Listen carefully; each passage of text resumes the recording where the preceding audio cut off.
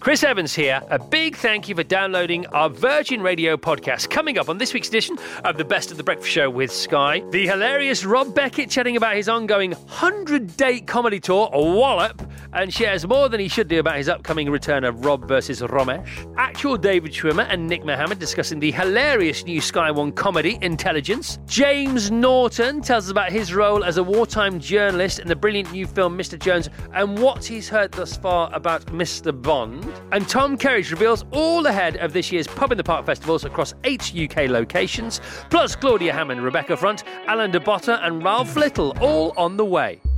He's a regular face on the telly, he's a regular mouth on the radio, and he's taking both of those parts of his head on the road this year. The latest leg of his monster stand-up tour, Wallop, has just started, and here to tell us all about it is the mouth of the South himself. It's the hilarious and very handsome Mr. Rob Beckett. Hi, Rob. Oh, hello. Welcome. Thank How you for are having you? me. Yeah, really good. So how has Wallop evolved from 2019 to 2020? Because it always evolves a bit, doesn't it?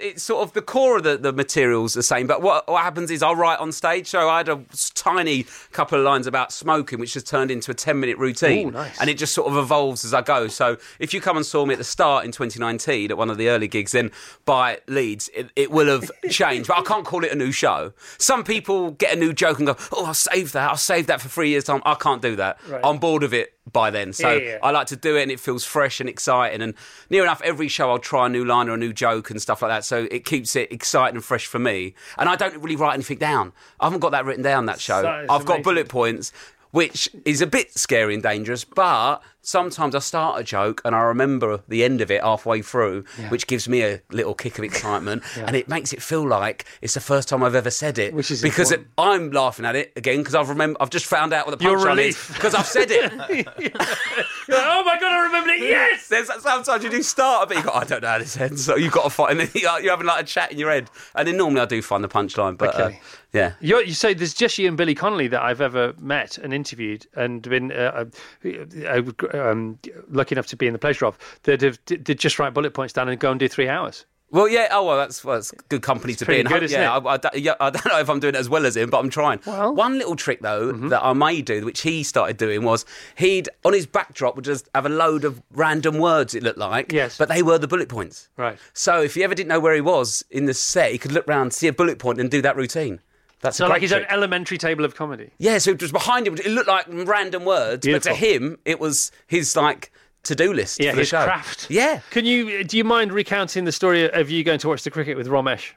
Oh, yeah, so me and Romesh were in South Africa watching the cricket, and we were watching it, and then I was holding a pint, and I went on the big screen, and, I'm going to down the pint, aren't I? I mean, you have to down the pint. It's not a thought process for me that is... Why would you not down the pint? Well, yeah, exactly. That's more the question, not why did you? So I thought this would be funny. Down that pint. That was officially on my first day back at work in 2020 as well. This is for the Sky Show? Yeah, so me and Romesh, it's not officially announced, but we were in South Africa watching the cricket and there was a camera crew. So okay, what's the show called again? Rob and Romesh Versus. Right. So this is an episode about cricket, and I was there, I had the pint, downed it, thought I was just on the big screen in the stadium. I wasn't. Live on South African TV, live on Sky Sports in the UK, and then immediately, within 30 seconds, my wife texts me a video of me doing it, going, what's going on here? I was like, how can you be in trouble that quick? But everyone says how amazing technology is. It's terrible. She watches cricket, does she? No, she don't even like cricket. So someone has filmed it, sent it to her, then she sent it. So even just the admin of the copy and pasted on your thumb on WhatsApp.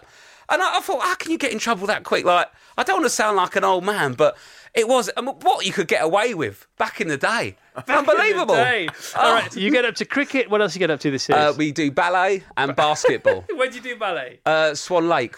Where though? Oh, in Southampton Mayflower, 2,000 people. So not like Moscow or somewhere like that? No, so we went to the Birmingham Royal Ballet Company. Right, which is fair enough. To learn, and they're it's one of the best in the world.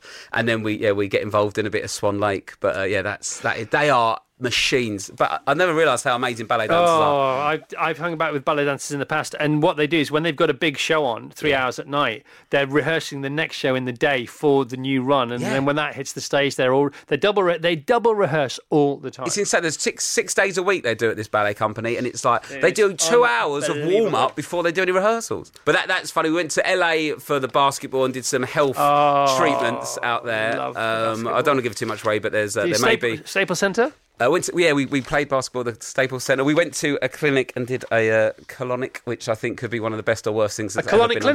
A colonic irrigation, me and Ramesh, which was... Have you ever had a colonic? Yeah, well, you can have parties, can't you? Where you go with your mates and you sit on cushions and you have a chat. You can actually have a cocktail and stuff. But it's all being done to all of you. Wow.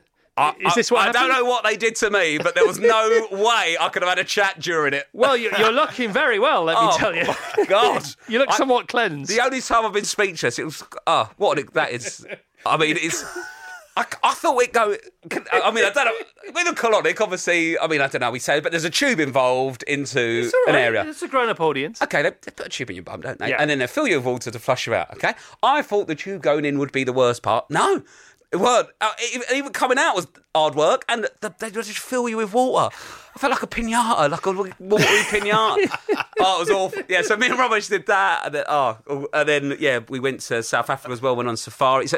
So much amazing stuff on it. I wonder where they're going to put the colonic episode. Oh, my God. Either first or last, it's got to be, isn't it? I was in pain laughing at Ramesh getting a colonic. Go first. Also, to be honest, his face didn't change, Chris. He looked as miserable as he did like hosting the Royal Variety. His face didn't change, but I knew he was sad. But it was funny about him. He's such a private person, isn't he? I know. His personal boundaries are like immense. They're like made of lead, aren't they? So for him to open himself up literally to that, I mean, yeah, and he really opened himself up. How did they get him to do that? I don't know how they get us. I think it's because maybe it's the new Ramesh. I think it's because we are proper mates and we have a laugh and get carried away. We're like, yeah, that's because we're so excited to be doing the show together and we love it. I don't know how they get us to do this stuff. No, I understand with respect. I understand them getting you to do it, but to get him to do that. What are you trying to say, Chris? I'm the kind of guy that just wanders around with his bum out, hoping someone will colonic him. I'm just saying, Ramesh is such a he's such a closed book at times, and at other times, not so. But I think that's the opening of a new horizon for. Yeah, it definitely was. It's not fully shut since, to be honest. The best of the Chris Evans Breakfast Show with Sky on Virgin Radio. Being a spy is all adventure, cocktail parties and concealed weapons, or according to our next guests, the total opposite. The Sky Original Intelligence starts later this month on Sky One, and here to tell us all about it, it's writer and star Nick Mohammed, and a man you might recognise if you've ever watched a television. It's David Schwimmer! Hi, David. Hi, Nick. Hello. Welcome. All right, so Nick, first of all, yes. tell everybody about your show. Now, we've seen a couple of episodes. We love it. It's hysterical. It's awkward. It's naughty. It's everything you want it to be. Where did it come from? So it came from, I guess, sort of my love of those kind of big institutions where they're quite sort of mundane, I guess, on a daily basis, but actually the backdrop to it is huge. Like, the stakes are huge. So in this case, it's about GCHQ, so national security is a big old backdrop, but you've just got these quite humdrum people sort of going about their sort of daily lives and sort of awkward social conversations. Yeah, and it is very hum and it is very drum. And we've had our involvement with MI5. They came to see us once. Did they? Yeah, they came on the show. They were recruiting for new agents.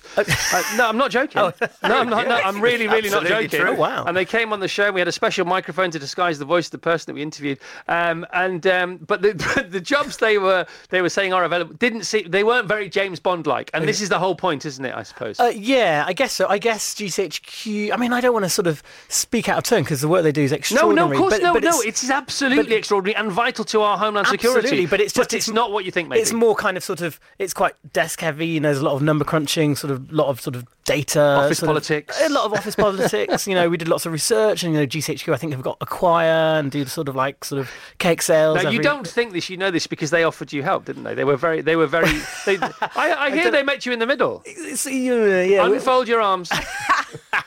Well, yeah, maybe they did, but I think the main thing is that they don't want to be seen to massively endorse the show because obviously there's quite a lot of artistic license because it is, I have to say, it's a piece of fiction, but it's based on a real place. Right. But yeah, to an extent they were very forthcoming. Okay, David Schwimmer, actual David Schwimmer. When and how did you come on board? I came on board. Nick and I had met on another project. Had a great time, kind of improvising together. I still think he's a comic genius. So he sent me, he just, emailed me this idea, and I was like, that's really original and really funny, and let's do it. And then he worked with Expectation Entertainment to formed the first outline and treatment, and he sent that along, and I was like, yeah, I'm in. And the idea of working with him as an actor as well, because we both also love to improvise, and some of it, although it's all scripted, there are moments that we get to kind of go off script together and just, play these guys. It's so obvious and it's so awkward that you go, oh my God. So because the characters are amazing. So first of all, let's outline your two characters. So I play just a very junior analyst, pretty sort of bad at his job, but I guess has been there for a few years and just want to, because it's sort of public office as well, I guess sort of quite difficult to sort of sack someone. There's probably quite a process to it. It's quite bureaucratic, and Schwimmer can say it, but David plays an NSA, like quite a high-ranking NSA agent who sort of is NSA agent. NSA means National Security Agency. Yeah, so I play this guy who's very patriotic, narcissist, safe to say misogynist, racist, homophobic, power hungry, American, conservative American who has never been... Way right. Well, I'm not... We never say exactly explicitly what party he belongs to. But he comes over. He thinks he's been promoted, but with this new program in the UK. We come to learn he's actually been demoted, and that he's got this backstory which leaks out episode to episode where he's really... They're trying to brush him off and hide him in a way because he's under investigation for interference with the last election. It's not based on anything real. I can't think of anything. Nothing comes to mind. Not immediately, anyway. I mean, I could give it a bit of thought, but no, not off the top of my head. Right. So, Nick, yes. you are not the tallest man in the world. No. Okay. No. And David is not. And I am. No, you're not. But he's officially the tallest man in the world. But when you came in today, yes, I think it was an optical illusion? I thought no. But as you walked towards me, you didn't get any bigger. But that's not the point. In the show, do you accentuate the camera shots so you look much smaller? Because David looks massive. There was one of them. I think there's a scene where it's as if it's from almost like a fisheye lens, like a security camera. The camera's sort of right up in the corner, and it's almost like a fisheye lens. So I think that maybe does. I mean, I'm hoping that's the case, and maybe I'm just really. I mean, I'm 5'4". How tall are you? 6'1". See, I thought because I presumed you were about that height. But with the shoes I'm wearing too, I guess 6'2". I mean, but in the show you look like 6'5", 6'6", and I thought Schwimmer's not that big, is he? For heaven's sake.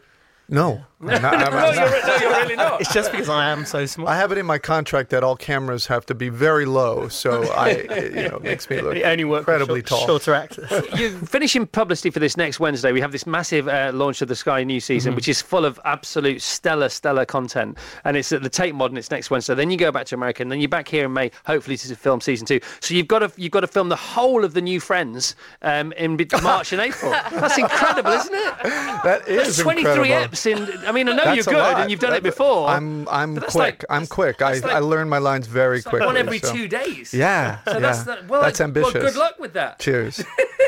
No, cheers. That's another one. Okay, all right. You're free to go. Thank you so much for being here. Thank you for having us. Amazing. Thank you. Brilliant. The best of the Chris Evans Breakfast Show with Sky on Virgin Radio. Our next guest is bringing to life the incredible true story of Welsh journalist Gareth Jones, who in 1933 uncovered the shocking truth around Stalin's atrocities. Mr. Jones is out in cinemas today, and here to tell all is a man that's heavily rumoured to soon be shaken and not stirred. It's the brilliant James Norton. Yeah, okay, stop that, you pesky dapper Dave. Good morning, James. Good morning. Okay, how are you? I'm very well. How are you doing? Very well, thank you. Your film is pretty spectacular and very, very important. Let's tell everybody what it's about. So it's about a relatively unknown journalist called Gareth Jones, who in 1933 sort of broke into Russia, into the Soviet Union, wandered through Ukraine and discovered what we now know as the Holodomor, which was essentially a man-made famine in which Stalin systematically killed millions and millions of people. And it's terrifying, as we were just discussing, because very few people know really what the Holodomor is, and let alone who Gareth Jones was. And this man was a total hero. He blew the whistle on the Soviet Union, was the first person to do so. All right, let's talk about the character first of all. So how you portray him. So he's a Welsh chap. So he was a very earnest, serious, very intelligent man, studied modern languages at Cambridge, was always described as quite short and earnest and bespectacled with a little notepad, furiously writing away, but was also incredibly brave. And as I say, he kind of went on this mission single-handed, totally on his own accord. And yeah, basically, changed the kind of landscape of modern Europe as we know it, but hasn't really been recognised for it. No, and he was working for the Foreign Office, and he was the most important person advising the Foreign Office at the time. But then he was fired. He was done away with because people thought he was too. I guess, yeah, in those days, he was a troublemaker? Yeah, I mean, he was one of those brazen investigative journalists who wanted to find the truth against, all odds, despite all the risks. And I mean, talk about today, we were discussing about how kind of the relevance of today. He was one of those people who put empirical truth above all agenda and ideology, and paid the ultimate price for that pursuit of truth. He paid his life for it. He died the day before his 30th birthday. And so, how come? Who hasn't covered his story, and how come you're getting to tell it now at the cinema? Well, the tragedy of Gareth Jones, and this is obviously, this is public knowledge, so it's not going to ruin the film. We actually don't really get to this point, but after he had blown the whistle and came back with this truth about the Soviet Union, and finally persuaded people that this was ultimately going on, and the collectivization and the Soviet Union were causing these deaths, he then went on another mission when he was 29 into Mongolia, and the day before his 30th birthday, he was shot by a tribe out there, and since then it's fairly clear that those people were hired by the Soviet Union. Oh, really? They got him in the end, yeah. But that ultimately meant that he had led a very, very short life and died at 29, and never really made his mark beyond this one instance. So where's the passion come from? Where does the will come to tell this story? Who's the driving force behind this film? So his family, Margaret Coley, and Nigel Coley, Gareth's relatives have championed him for years, and they've amassed amazing amounts of resources, and they were incredibly helpful in making the film. And our amazing screenwriter Andrea, she basically was her family from Ukraine originally, and she found this story and has fought for it, and wrote it. I think 12 years in development. I was going to say, it feels like one of those stories where they're knocking on as many doors as they can, saying somebody's got to tell this story. It feels like it's got that gravitas behind it. I think so. And what was deeply moving was that some of the pieces, for example, there's a scene when, and again, not to ruin anything, but Gareth witnesses a cart being driven through a village. If you remember that scene. Yeah. And it's full of dead bodies, men and women who have starved, and he sees a young child, a toddler, sitting next to his dead mother, and the child is still alive, and these men just throw the dead body onto the cart and then throw the toddler on. And it's horrendous. It's the most horrific, harrowing scene, and Gareth witnessed that. That was a scene, an eyewitness account from Andrea's grandfather. So some of these things which we add to Gareth's journey, and it's most of it is his journey, and some of it is written, and we do take a little artistic license. But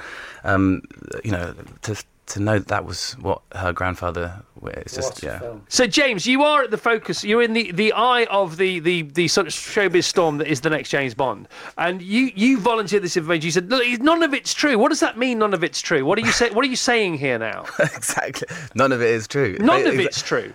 None of it. Well, conjecture's true. Maybe there is journalists who know more than me, but as far as I am concerned, what they put in the papers is nonsense. I think it's very good clickbait, and if you notice that when anyone's on telly, they're often at the centre of the conversation. But unfortunately, or fortunately, whatever you think, it's people making stories. Okay. I promise you. No, I get it. I get all that. But I mean, I've been doing this for a while, and you can feel whether the heat is synthetic or whether it's real. To me, there's a sense of reality about this heat because it's coming from certain places and they're staying on it, So, who am I to disagree? Because it's about you and you are you. So, but I would say there is something in it, maybe. I mean, as far as I'm concerned, I have not had a single conversation beyond conversations like this. Right. So I mean, I hope Daniel Craig might do one or two more. No, he's not. That's not going to happen. That's just not going to happen. Well, He's not going to do. He's not going to do any more. Maybe there are conversations going on, but they're not involving me. So you've never had a conversation with anybody about it to do with Eon Productions? No. Have you had a conversation with your agent about it? No. You must have had a chat about it. Well, maybe we've there's a nut. There's a. Oh, here we go. So when do you start? You're doing very well, aren't you? Well done, James. Likewise. You've got my vote. And mine.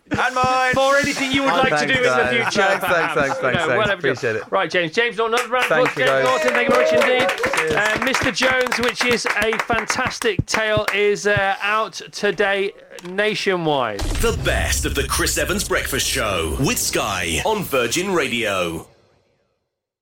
We've heard from 3 guests already, but there's loads more still to come. Ralf Little chats all about his new role as D.I. Neville Parker in the latest series of the long-running BBC series Death in Paradise. Alan de Botton tells us how to think more effectively and how to get on with your colleagues with his 2 new School of Life books. Rebecca Front discusses Sky's hilarious sci-fi comedy Avenue 5. And Claudia Hammond shares the best ways to relax with her new book, The Art of Rest. All that and more, but first, Dapper Dave, who's next? Last year alone, over 120,000 people ate, drank and danced to our next guest tune, and you can do it all again this year. Tickets are on sale now for his brilliant Pub in the Park festival, and here to tell us more is a man that knows his way around a muddy field just as well as a busy kitchen. It's the superb Tom Kerridge. Good morning, Tom. Morning. What a show to be part of. This is today, it's amazing, isn't it? It's happening the next James Bond. Brilliant.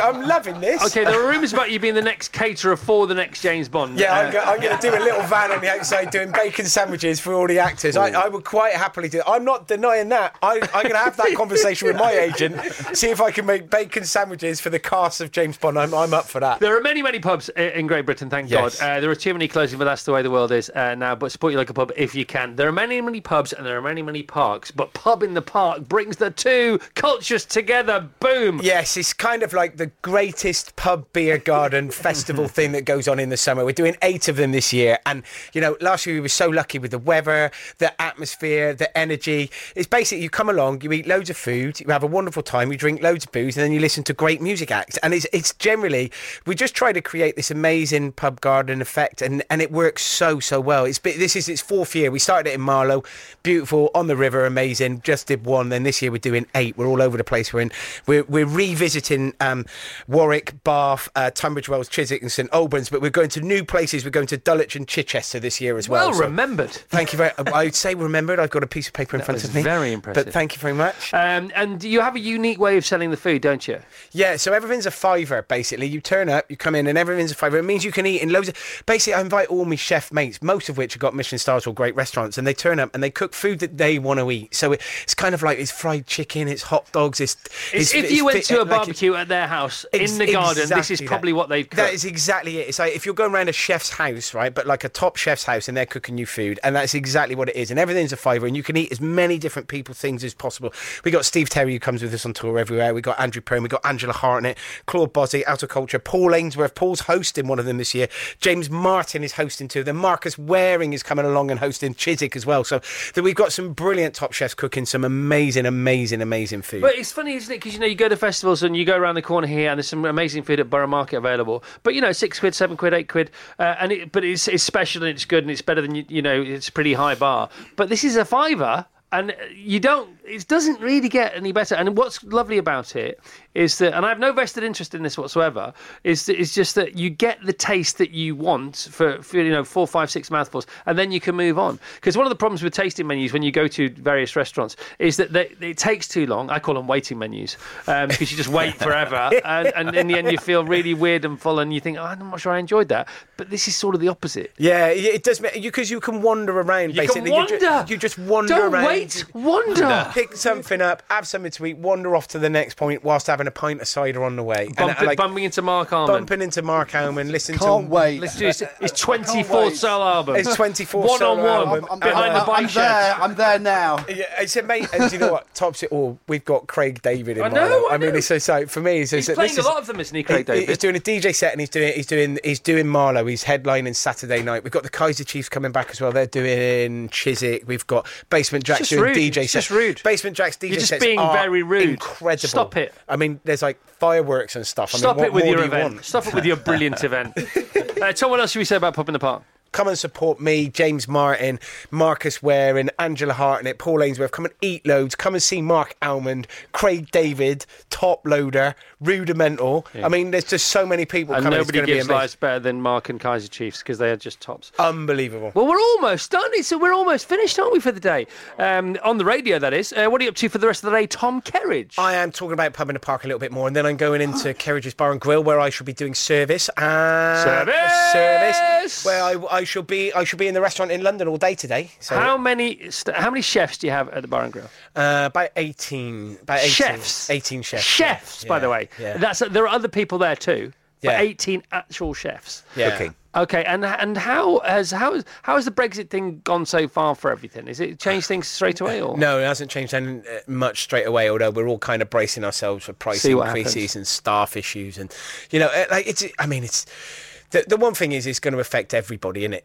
It's everybody, everyone everything that we're built on for the hospitality industry is based on food and farming. So we'll wait and see what happens. We'll wait and see what happens. And then how's the turnover of staff? Because the one thing about the catering industry, which I've had a bit of experience, is, it's keeping staff, or almost sort of in a way, the best way to keep them is to tell them.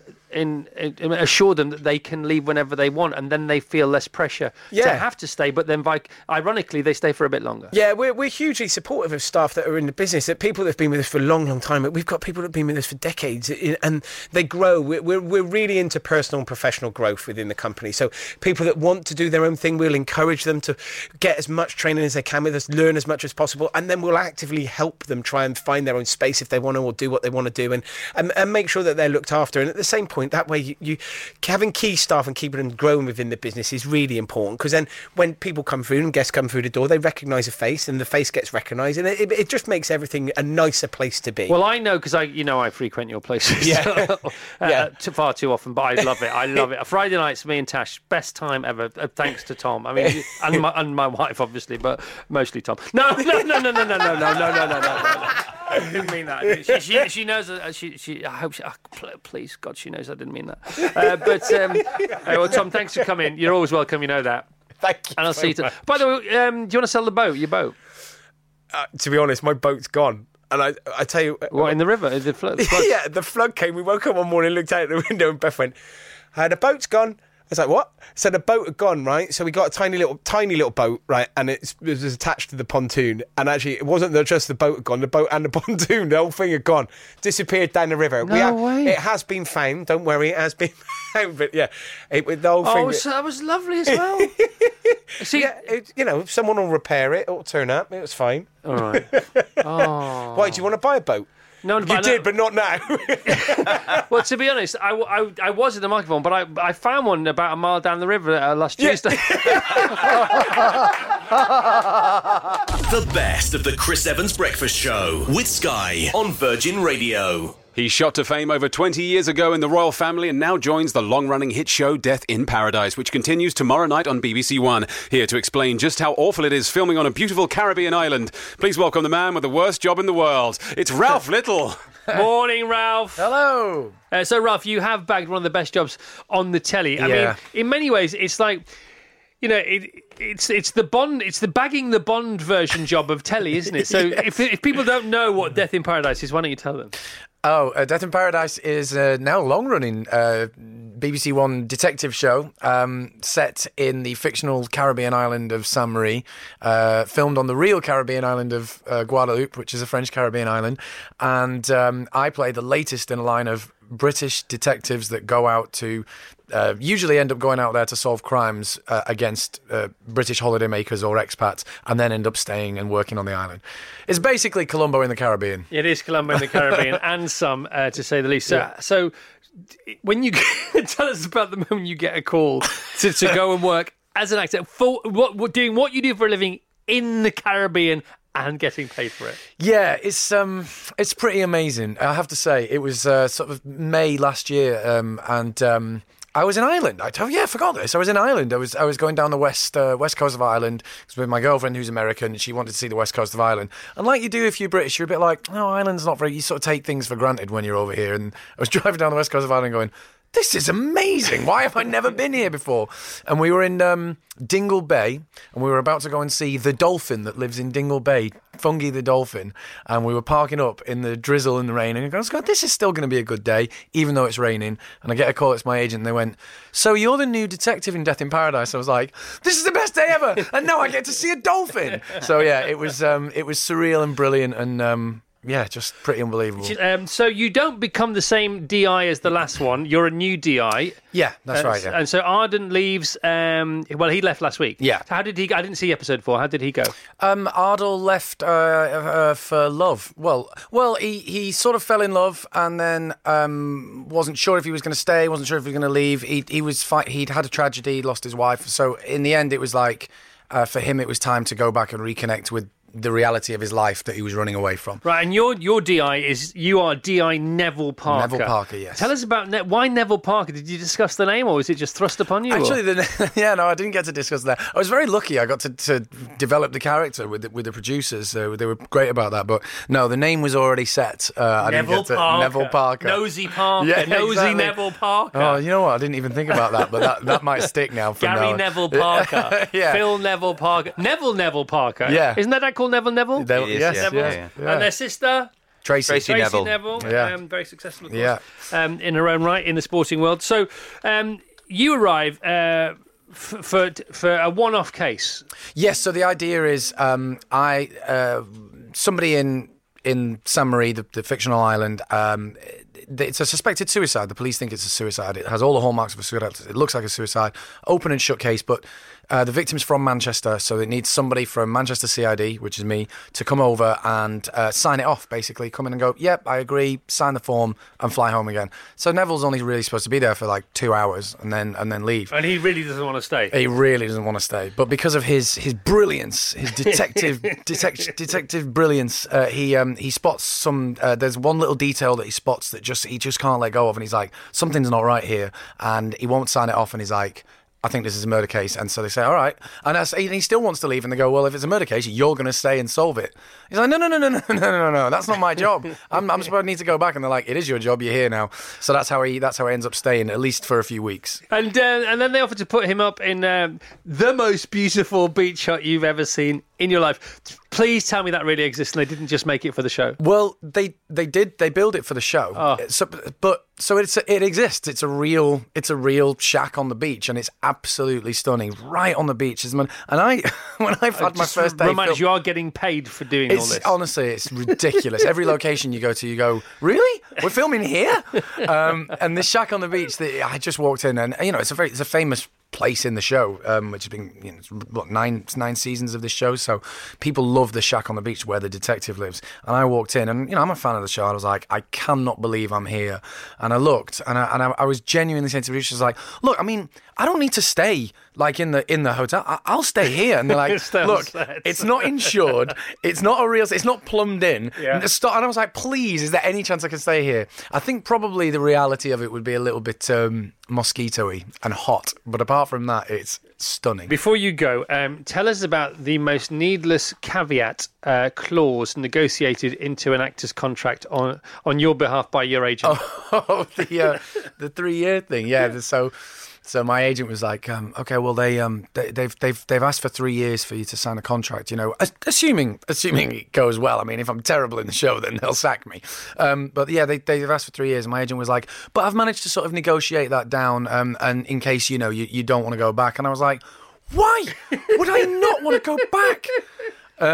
So yeah, I can't. I mean, we'll see. But my girlfriend was like, maybe you'll be working in America, and I was like, maybe, but I'm pretty sure I'm going to be wanting to do this. Well, Ralf, well done, mate. Thanks, man. I'm really pleased for you. Thanks. Death in Paradise is back tomorrow, episode 5. It's Ralph's first one as the brand new D.I. Neville Parker, BBC One's 9th series of the long-running drama Death in Paradise. Episode 5 of 8 is tomorrow night at 9 p.m. on BBC One. And all going well, Ralph will be there for a couple of years to come. The best of the Chris Evans Breakfast Show with Sky on Virgin Radio. If you've watched a brilliant British comedy in the last 20 years, our next guest has most likely been in it. She stars in the new Sky One space comedy Avenue 5, which continues tomorrow night at 10 p.m. So without further ado, please bow, curtsy, tip your cap, sit back and enjoy the comedy legend that is Rebecca Front. Morning, Rebecca. I love that introduction. Welcome. Come closer to the microphone so we can get. Can you just greet me like that every morning? I would love that. He will for a price. So Rebecca, Armando Iannucci, he was on the show a couple of weeks ago talking about Avenue 5, and you've worked with him before. Yes. Is it always the same kind of experience, or is it different depending on the project? It's this was a bigger scale project. I mean, broadly the Armando experience is always similar, which is basically he surrounds himself with very, very nice, very, very funny people. So you have a lovely, lovely time. That's the Armando experience, with a bit of improv and a bit of kind of, you never quite know where you're going with it, and it's great. But the scale of this is quite different from Knowing Me, Knowing You, or anything that we did back in the day. So for people who aren't aware of Avenue 5, A, why not, especially if you have Sky, but B, can you tell them about it, please? Avenue 5 is set 40 years in the future on a space cruise ship. So it's all very glitzy, very smooth. Everything's wonderful. Hugh Laurie is our captain. We're all having a wonderful time. And then something goes fractionally wrong. But if something goes fractionally wrong in space, it goes massively, catastrophically wrong. And we're knocked off course. And suddenly we find that we're not on a 6-week cruise. We're actually going to be stuck up there for 3 years. So it's HBO. It's an HBO and Sky production, which is why we get it weekly. We can't devour all the episodes at once because HBO still love the old-fashioned way of linear broadcasting, which is why Curb Your Enthusiasm episode 2 season 10 is only available today, as opposed to, again, all available last week when season 10 started. Not dissimilar with your show. That's right. And so we're looking forward to Wednesday at 10 p.m. Sky One for HBO and Sky's third episode in 9 episodes of the first season of Avenue 5. Now, how has it gone down in America? Have you been to America to do any promo? Yes, we went about 2 weeks ago. There was a big launch. This is my first American TV thing. So I've done, a lot of press launches in the UK, and I've done American movies, but I've always been a fairly small part, so I haven't kind of done big press launches. So that was a whole other thing. Tell us about it, because I've done a couple of those in the past. Yeah, I'm sure you have. I mean, I loved it. I actually really loved it. They fly you out on a swanky plane, and you turn left when you go on. Never turned left on a plane before. And then it's kind of lovely hotel suite, and they sent me this thing saying, would you like to select which hair and makeup team you would like? And I was thinking, do I have to pay for this? Because I haven't got that kind of money.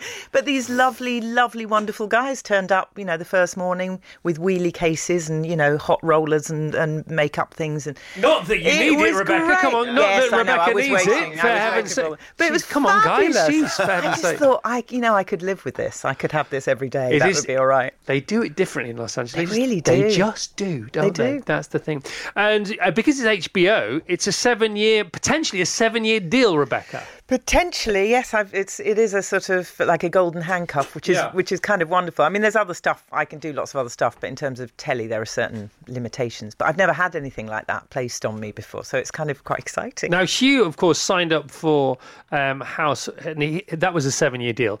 And I remember him talking to us about it, saying, well, I didn't think it would last for 7 years, but of course it did, didn't it? Yeah. And his was 20-odd episodes a year for 7 years, and you have to stay, and your family have to stay. This was over in Los Angeles, of course, but you're filming here, so it's a different kettle of fish. Have you talked to him about the 7-year phenomenon? I know that because I'd probably heard him talking to you about it, in fact. So I know that was that it is quite a big deal. I've always avoided what they call pilot season, where you go over and you just try out lots of pilots because you have to sign up for those deals. Yeah. Now I wouldn't mind quite so much because my kids have flown the nest and they're at university and so on. But when the kids were little, my American manager would at the time would ring up and say, come over and do this. And I just used to go, but I can't make that work because if it did get picked up, I'm going to be away from my kids for months and months and months on end every year for 7 years. I won't do that. I can't do it. So I just didn't for a long time. But now I sort of think, actually, if something like that came up, I probably would be a bit more tempted to go for it. But it's very, very difficult to make that work with normal life, I think. And so, what things were you nearly in? I don't know if I can talk about any of that. In fact, come on. In most cases, actually, I didn't go for it at all. I didn't try what kind of programmes were mentioned? There was Fraser. No, the only one that I really regret trying was Marvellous Mrs. Maisel. There was a part, which I won't say what part it was. I wouldn't have got it anyway because the person who got it is a genius. But it was a thing in that, and that was something where I did kind of think, maybe. But anyway, but no, other than that, I don't really, I think because I've been in this business so long, I've got quite good at just putting things out of my mind. So if I decide not to go for a part, or if I do go for it and don't get it, I'm quite good at just thinking, okay, move on, because otherwise you would drive yourself a bit crazy. You don't do buyer's regret then? You're quite good at that? Yeah, I've got very good at just thinking, no, it's fine. This is all good. It's all, it's all happened for a reason. All right, Rebecca, lovely to see you again. Lovely to see you. As always, Rebecca Front, what a lovely lady, what a great guest. The best of the Chris Evans Breakfast Show with Sky on Virgin Radio. If you think you can think, then think again. Our next guest has a brain to be admired and is kind enough to share its goodness with us all. The latest releases in his School of Life series, How to Think More Effectively and How to Get On With Your Colleagues, are out now. So dishing out philosophy for you and for me is the wonderful Alain de Botton. Good morning, Alain. Good morning, thank you so much. You're very welcome. 2 amazing books, How to Get On With Your Colleagues, A Guide to a Better Collaboration, and How to Think More Effectively. How do these books come about? How are they compiled? So me and my team at the School of Life, we analyse human suffering and we think, where's it most intense? And we try and respond with some thoughts. We're in the business of trying to fix people with ideas. Okay. So that's what we do. All right. And one of the main crimes that we commit against ourselves nowadays is we suffer our success. Yes, we suffer our success. Absolutely. We don't allow ourselves to fail well. We hear so much about good success. We don't hear about good failure. Yeah. Good failure is something where we learn, where we accept our imperfections. We have a very hard time accepting that other people who we admire are just as frightened as we are. We tend to assume that the fear is all on our side. It isn't. It's universal. What about setting off on the wrong path without knowing it? There's a very frightening paragraph in the first chapter of the book about how to think more effectively on strategy. Well, look, the thing about thinking is we've all got very large brains. We just don't use them, which sounds a little bit rude, but it's accurate. We tend to define our goals in incredibly vague terms and then are surprised when we don't quite reach our destination. Part of the reason why we don't think more sharply than we do is because of anxiety. It's very scary to think. We will do almost anything other than... We love acting and we hate thinking. And the reason is that every time you think boldly and adventurously, you're likely to be questioning some part of your life which is probably in need of attention. Maybe you need to do something in your relationship, take a new tack in your career or something. And we're so scared of doing this that we will check our phones, empty the biscuit tin, etc. Anything other than use our brains. In order to relax ourselves, it's very odd. People don't tend to work very well in offices. This is, a fact. Now, why is that? It's partly because you're meant to think. Whenever you're meant to do something, it becomes scarier and therefore we get more reluctant. That's why showers are the new offices. I mean, the shower, simply on the basis of how many good thoughts you have in there, are, probably responsible for more good thinking than the average office. And that's paradoxical. It's almost as if when the pressure's off, when we're on a train somewhere and we're just looking at the landscape flashing by, or in a cafe and there's a little bit of background buzz or something, that's when the mind's sort of nervous, skittish, controlling sense relaxes and some of the good thoughts that we have get through. They also get through at 3 a.m. I mean, insomnia, broadly, is a kind of revenge for all the thoughts that you, in inverted commas, forgot to have in the day. And there they come at 3 a.m. and they need to be heard. So, good thinking is often anxiety-inducing. We don't want to do it, but it's got an important lesson. Think of breakdowns. A breakdown is very often a breakthrough that hasn't found a legitimate way to get to consciousness. So when people suddenly go mad, they can't get out of bed anymore, they fall into a depression, they go manic, etc. Often it's because there's something about their life that they want to change. that those thoughts have not been allowed calmly into consciousness, and then in the end they just burst through.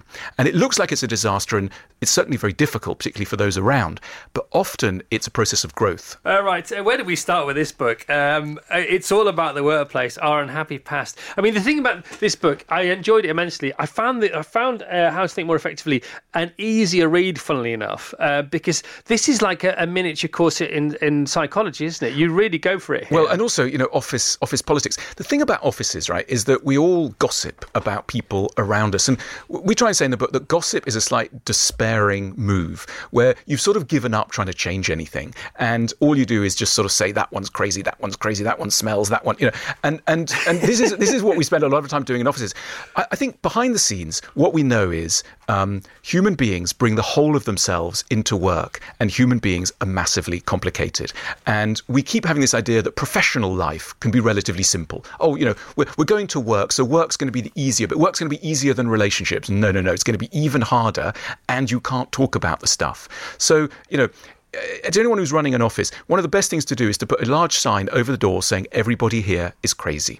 So that at least sets the tone, because some of the thing that gets in the way of sort of sanity in offices is the assumption that we can't talk about stuff and that there's no weird stuff going on. Of course there is. Everybody's bringing themselves to work, which means their past, their 5-year-old self, their problem with their father, their fear about whatever. And so the book goes through a number of things that we probably all recognise if we've spent more than 5 minutes in an office. For example, the defensive character. If there's one psychological problem that, more than any other gums up office life, it's defensiveness. And defensiveness goes like this. You say to somebody, I love this thing, it's fantastic, but, paragraph 3, could you change the last sentence? They go, that's fine, all right, and you've pressed some button, some nerve. And that's because a part of them, they haven't heard, please change paragraph 3. They've heard, in their sort of ancestral mind, you don't deserve to exist and I hate you.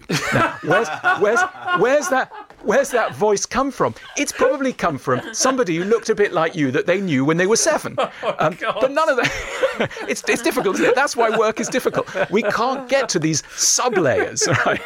The other thing that goes on in offices is that all of us have to be teachers, right? But one of the most puzzling things, it happens in personal life as well, is other people cannot read your mind. It's very odd. Small children always think that adults can read their mind. It takes them a long while to realise, unless I speak and say what I think, etc. But in offices, there are people nursing the most humongous sulks. They imagine that somebody to whom they've never taught something, how they feel, how they want something done, what they prefer, should somehow be miraculously reading their intentions and be taking appropriate action. How can they? They've not been taught.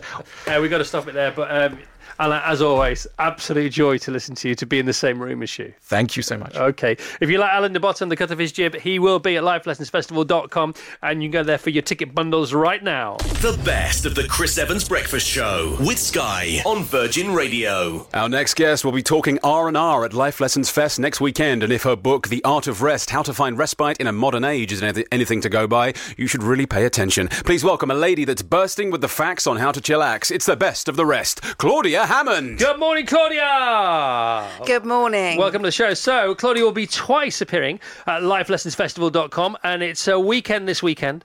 So it's on Saturday the 15th and 16th of Feb. Tickets still available, lifelessonsfestival.com. So many brilliant speakers, so many amazing brains under the same roof in the same 36 hours. Let's get the list of the big hitters, including Claudia, who's here now. So, The Art of Rest. Sounds simple, is simple, but has been forgotten and is being forgotten. Tell us about your research first, Claudia. So what we did with a group of psychologists from Durham University, we created a big survey online called The Rest Test, and 18,000 people from 135 different countries filled it in, which surprised us a lot. And we found that 2/3 of people said that they wanted more rest. So this means rest while you're awake, not sleep, but anything you do while you're awake that you find relaxing.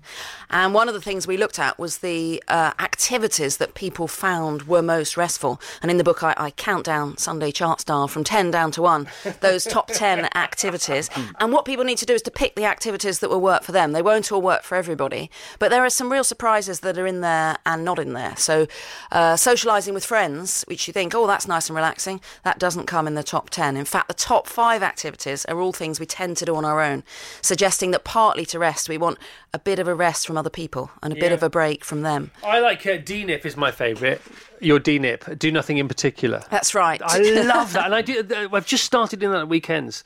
Obviously you end up not stopping, but imagine if you'd have organised to do things as well. I mean, that's the thing, isn't it? Let things find you almost. I think that's the trouble. I think that being busy has become a bit of a badge of honour. We want to be busy all the time, and we think that makes us, look important and valued and gives us status, when in fact what we need to do for the sake of our mental health and cognitively, so that it improves our memory if we have breaks, but yet we don't want to have breaks. We see rest as something we should only do when we've done everything else, but I think we need to start taking it seriously and mapping in when will you rest as well as when will you do things and be busy. And it's funny, isn't it, because if you do something that seems not meaningless but not that important, but if the side effect of that is you becoming rested or gaining some perspective, then it is very important. So because the byproduct of it is so useful. So on Friday, I was a bit stressed with something that was going on last week. It was a good thing, but it was taking me over, which I didn't like. It was a very, very good thing, actually, but I didn't like it because it was bringing me out of presence. It was making me unconscious, which sounds bizarre because I was focusing on that instead of just being here now. And it was my little boy's birthday party on Saturday, and we hadn't finished this blimmin' scale extra track because it's so complicated, and it's really complicated. And he had to go on a cross-country run after school. So I spent the whole of Friday afternoon, and I should have been focusing on this other thing. Part of the world would say, oh, you need to be doing this. And I thought, no, I've got to do this track because it's really important. It's his birthday party. And I spent 3.5 hours doing it, and I didn't finish it properly, and he had to finish off because he knows it better than he knows his track inside out, and I don't. But the 3.5 hours flew by, and by the time I'd stopped doing it, I was completely back in the moment. And the other thing that was supposed to be important, it had been quite rightly put in its place by whatever it is that I'd been helped with. And I thought, wow, that's so simple. And it seemed so menial what I was doing, but it was really, really important for a load of silent reasons. Yeah, and that was restful, the thing you were doing, because it completely absorbed you. And if you can find those activities, the psychologist Csikszentmihalyi called this flow, where you find the activities that completely absorb you, you don't even notice, you're sort of out of time. It's not that time goes fast or goes slowly. You don't even really notice it going. And that might be painting for one person or gardening for another person or making scalextrics for someone else. It can be any of these things that really allow you to stop worrying. It's mostly about these thoughts that go around in your head, worrying often about the future. If you can find the thing that stops those just for a while, and not all the time, it's all about getting the rhythms of rest and activity. So in fact, in our survey, the people who got too much rest, if you like, where the rest was probably forced upon them, so perhaps they were ill and couldn't do very much, or perhaps they were unemployed and didn't want to be and didn't have very much to do, their well-being was lower again. So there's a sort of perfect point of the amount of rest that you can have. Right, final chapter is very important. The final chapter is finding the perfect prescription for rest. So finding the perfect prescription for you, because the same activities won't work for everybody. So it's a question of thinking which of these activities are the ones that are really allowing me to relax and stop worrying mainly, and to find those activities. And then to say, I'm going to prescribe myself 15 minutes of that activity. So the thing I really like is gardening. I've got a tiny garden, but now if I'm, say, working at home, when I should be working, I'll allow myself to go outside for 15 minutes, start doing stuff in the garden, and just think, this is good for I'm not going to feel guilty, this is good for my mental health, and this is what I'm going to prescribe myself. This is my excuse anyway. And then the moment I do that, you can feel this I feel this wave of calm coming over me, and that will be different things for different people, and it's the question of finding what that is, giving yourself permission to do it and allowing that, and also accepting that your to-do list, this sounds depressing, but your to-do list will never end. So people will often think, well, I'll stop when I've got through the whole list. But even if you can get through your whole list one day, there will be more on it the next day, because unexpected things will happen for the rest of your life. Pipes will leak. People will get ill. All sorts of things will happen. So like Baz Luhrmann. Pipes will leak. People will get ill. Politicians will philander. We need to accept those things. I love that. So accept your list. Okay, great. Lovely to talk to you, Claudia. The best of the Chris Evans Breakfast Show with Sky on Virgin Radio. Thank you so much for listening to this, the podcast of the Virgin Radio Breakfast Show. Don't forget you can subscribe and get it every week from wherever you get your podcast, and you will never miss the weekly roundup of all the best bits from our Virgin Radio Breakfast Show with Sky.